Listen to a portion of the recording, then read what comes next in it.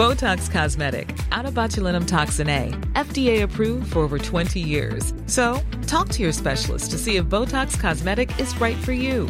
For full prescribing information, including boxed warning, visit BotoxCosmetic.com or call 877-351-0300. Remember to ask for Botox Cosmetic by name. To see for yourself and learn more, visit BotoxCosmetic.com. That's BotoxCosmetic.com.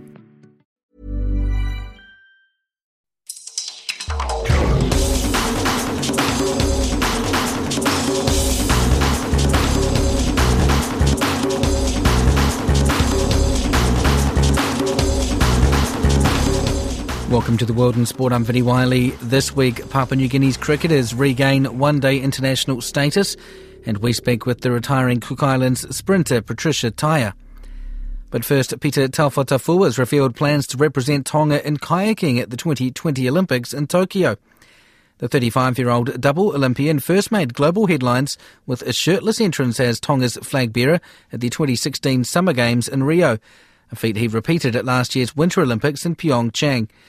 After representing his country in taekwondo and cross-country skiing, Taufatofua is now determined to make a splash in the water, but admits he's paddling upstream. You know, it's much more aligned with being a Polynesian. It's something that's in our culture, in our heritage, in our, in our DNA. It's to paddle across the Pacific, and it was something that I enjoyed as a kid, going out fishing on an outrigger canoe, and I just really enjoyed that, that process.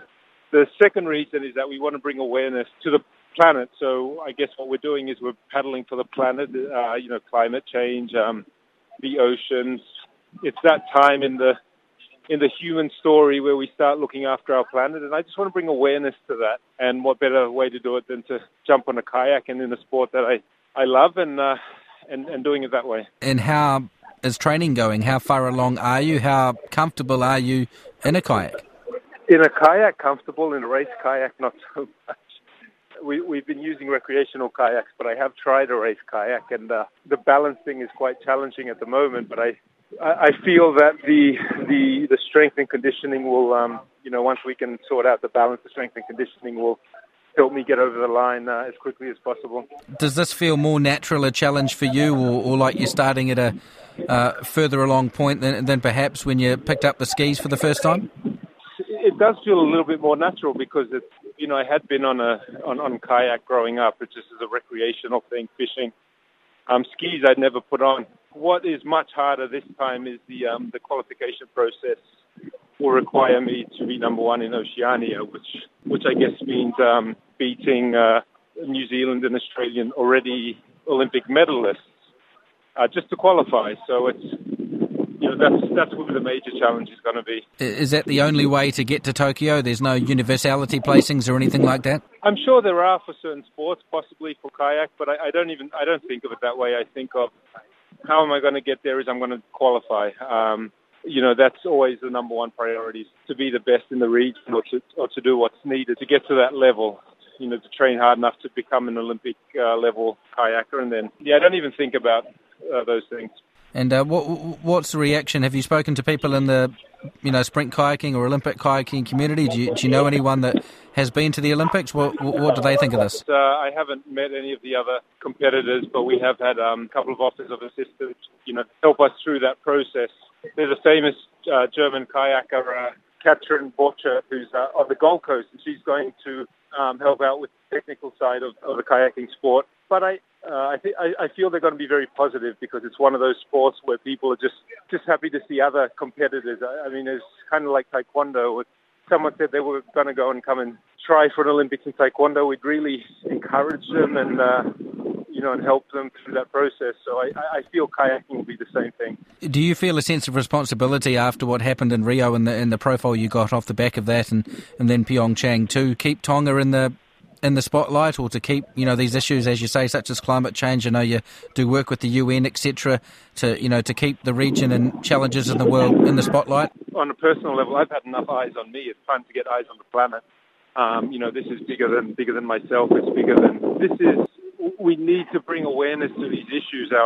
Our islands are going under. We're getting cyclones every year instead of once every 10 years. There's plastic pollution. The fish stocks are dying. I mean, that supersedes any personal goal or dream that I have, and that's what we want to do, is to bring awareness to that. Do I feel the pressure? There's always, when you go and you make an announcement like this, and everyone wants this dream fairy tale ending, and of course there's going to be pressure, but there's only three options. Option number one, I qualify for nothing. Option number two, I qualify for one sport, and option number three is I qualify for two sports in one Olympics. All of those options I'm happy with, because I'm at peace with myself, but I'd like option number three where I make two. Taekwondo obviously is your first love. It's the sport you've competed in since you were young. Do you still keep up the training with that? Yeah, it hasn't dropped off. I mean, I haven't had a competition in a while. The last 2 years I haven't been kicking because I've let the body heal. It takes a long toll on your body when you're doing a martial art for so many years.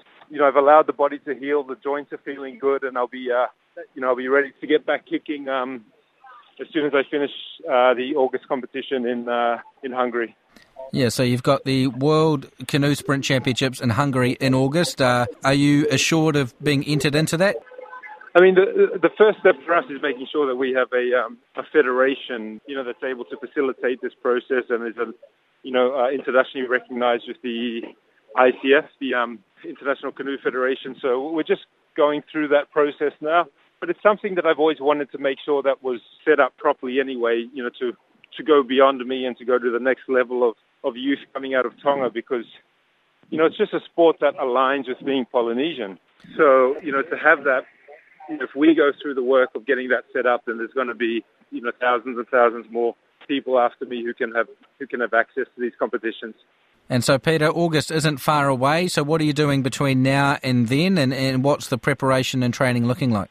It's looking good. I've got my Taekwondo coach, who's now my kayak coach as well. He doesn't know much about kayaking, but he's been on YouTube, so he should be able to find us a few hints and tips to get us there.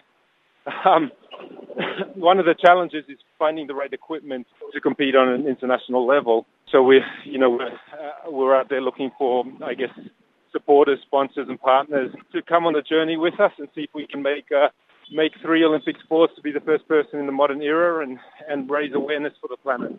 That's Tonga's double Olympian Pita Taufatofua. Papua New Guinea have regained one-day international status after finishing third at the World Cricket League Division 2 event in Namibia. The Barramundis thrashed Oman by 145 runs in their final round-robin match on Friday to ensure a top 4 finish, which earned them ODI status and promotion to Cricket World Cup League 2. Head coach Joe Dawes says after an up-and-down week, the players delivered when it mattered the most. It was an interesting day. We were 5 for not many again, and then to see 2 guys stand up with the bat, which is what we've been chasing all year. All tournament was outstanding, and big partnership and got us into a position was great. And then I'm really pleased for Nasana, who has worked really hard over the last 18 months. He's lost 20 kilos, dealt with an issue with his action, done everything that we've asked of him plus more, and has really he's on his way to becoming a world-class fast bowler. Yeah, obviously the batting was the big concern that you talked about throughout the tournament, and you probably were thinking at 5 for 32, weren't you? Sort of, here we go again. But as you say, Kipling Doriga and Sese Bao, 129 runs, I think it was, for that 6th wicket to really anchor that fight back and show some real fight and grit from your team. Yeah, it was a great partnership, and they've worked hard, and we've had lots of chats about their batting, and Sese had put his hand up early in the tour to have a go at opening and struggled there, obviously. So for him to get another go at 6 and do that and create really what was a tournament-changing and program-changing innings or partnership was outstanding to watch. And as you mentioned, Osana Pakana, 5 wickets, Chad Soper, 3 wickets, as you guys polished them off pretty emphatically. So while that game's happening, are the other games on at the same time and you guys are getting updates, or are you just blocking out the other games? We were watching the scores in the other games. Then when our game finished a little bit early, we all went up to the bar at the United Club there and had a drink, and were watching the game on one of the boys' phones, live streaming it. And we knew the numbers of what USA had to get to, and when they got there was some pretty loud cheering and carrying on, to be honest. It was very exciting, and it was great to see the boys enjoying themselves. this was the big event that you guys needed to deliver at, to get ODI status, to keep the World Cup dream alive, to get into that Cricket World Cup League 2. There's a lot of spin-offs from doing well at this event, so you now have all of those benefits. You've got ODI status again, you're guaranteed to play 30-plus one-dayers over the next few years. I mean, this is huge. Well, it's life-changing for the boys. The difference between this and not having this means that they get to keep their contracts and continue their dream of being professional cricketers. And it means also we can run programs back in POM for the girls and for under-19s. So it's going to change a lot of lives and access to this cricket. And it's going to be a hard road. There's some really good teams in this, and we've got a lot to learn and improve on. But we've shown that we can mix it with these guys, and we're really looking forward to it. And then I guess on Saturday, just the icing on the cake, getting a win over the USA, a team that had thumped you by 10 wickets, just to, I guess, reinforce the improvement or development your players had showed throughout the tournament. Yeah, that was really pleasing. They were a good side.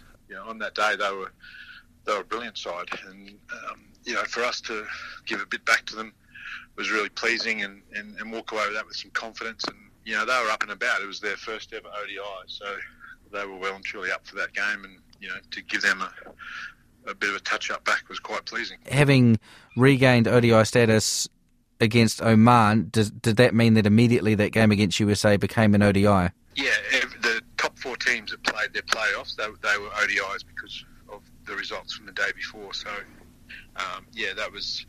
they were for ranking points and all that sort of thing. So it's an important game to start off this new cycle with the wins is quite nice. What is next for the Barramundis? When are you guys next in action, and what have you got to look forward to in the short to medium future?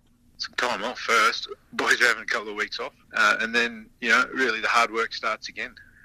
We've achieved this. We achieved what we wanted to do just prior to that with getting to that World Cup qualifier, and now it's probably some time just to address the areas we need to work on, and then hit the ground running in the middle of May to start addressing those things.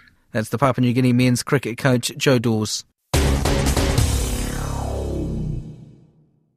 The Cook Islands sprinter Patricia Taea is looking forward to sleeping in and the odd piece of chocolate after announcing her retirement from athletics.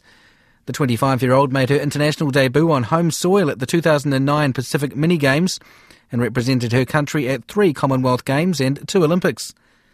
After taking up athletics in primary school, she says it's now time for a new challenge. I've always been really competitive in anything, not just sport, school, home.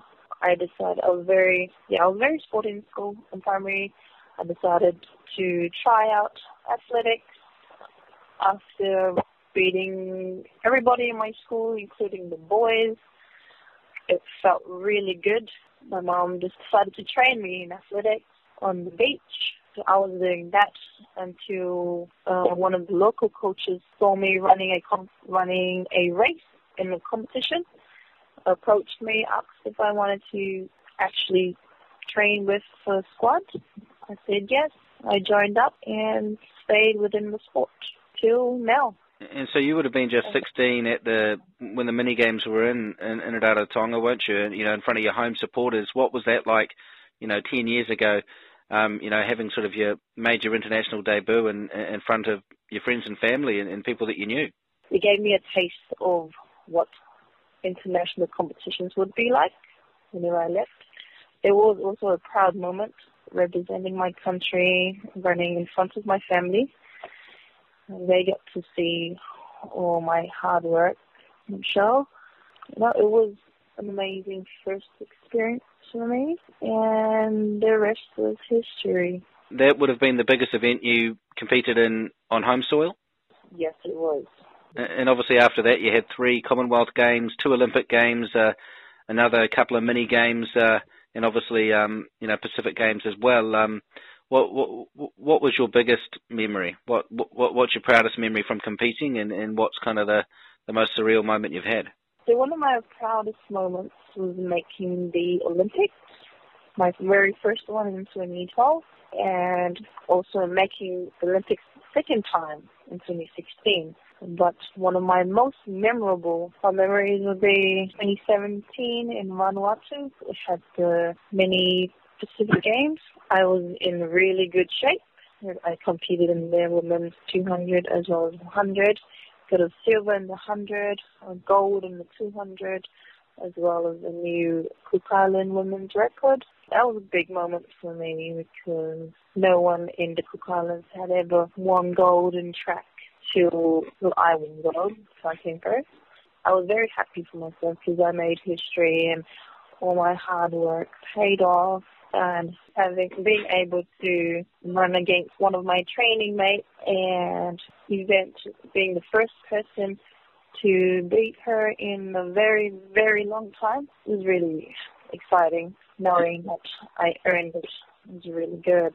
And Patricia, after that achievement, you obviously had the Commonwealth Games last year on the Gold Coast, and there's the Pacific Games this year in Samoa and Apia, and there's Japan next year. Did you think about maybe doing one or two more of those events, or why is now the right time for you to call it quits on your running career? Since moving back, I've been working full-time. I'm with my family. I have a lot more responsibilities now, and as well as training. I thought that I could still train the same as I was in Australia. I could still be in top shape for certain competitions, and I was getting there, but I was always hitting hurdles along the way. Every time I try to go back into training, something happened, and I'll take 3 steps back, then go again, hit another hurdle, take another 3 steps back. So it was hard. I found it hard just trying to get fit all the time, starting from ground zero, and having a lot more responsibilities now, and also me wanting to try other things, play other sports. I thought maybe this would be the right time to sit back and be a supporting person in athletics rather than try and train full time for competitions, because it'll be really, really hard. Not impossible, just really hard. And it might take a lot longer for me to get into the shape that I want to be and be well prepared for competition. After all those years of sacrifice, now that you've decided to take a step back, what's that one thing you can maybe now eat or drink or just, sort of treat yourself that all those years your coaches or you yourself knew you couldn't really have when you were training? What's something that you've been able to at least say, finally I can have this? Oh, well, one thing I would have occasionally, maybe a couple of months when I was training full on, was pizzas. I love pizzas, and I'd hardly party a lot, living the life of an athlete. Now, after announcing that I've retired, I'm doing a bit of both, eating a lot of bad food. It feels great. In my mind, I think all the bad foods that I'm having now are good for the soul, maybe not the body. Good for my soul, makes you feel so good. I'm just hanging out with my friends. I have a lot of social life now. So yeah, lots of pizza, lots of chocolate, a lot of island food as well. Because when I was living on that side, it was hard for me to get some island food. And island food is really high in carbs, but they taste really good. And now that I'm done and I'm here on the island, it's so easy. I guess people would say you probably earned that after all the years of dedication. So you've mentioned you still want to stay involved in athletics. So what sort of involvement will that be? Do you want to help out, young future athletes in the Cook Islands? Will you be coaching, or will you just be attending events, or what sort of involvement do you think you'll have going forward? I'm in the Athletics Federation Committee, so I'm helping out with any major events that we'll be hosting this year.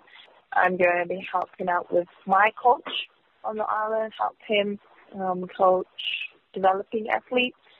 When I have the time, we'll have a holiday program, mainly a lot of coaching when I have the time, and just helping out with organising of events, anything really. That's the retiring Cook Islands sprinter Patricia Taea, and that's the World in Sport for this week. I'm Vinnie Wiley. As always, thank you very much for listening.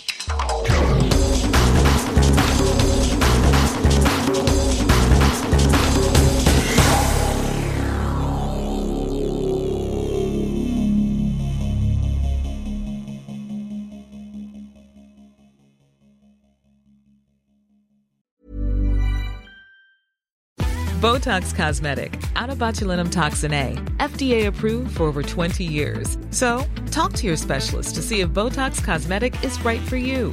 For full prescribing information, including boxed warning, visit BotoxCosmetic.com or call 877-351-0300. Remember to ask for Botox Cosmetic by name. To see for yourself and learn more, visit BotoxCosmetic.com. That's BotoxCosmetic.com.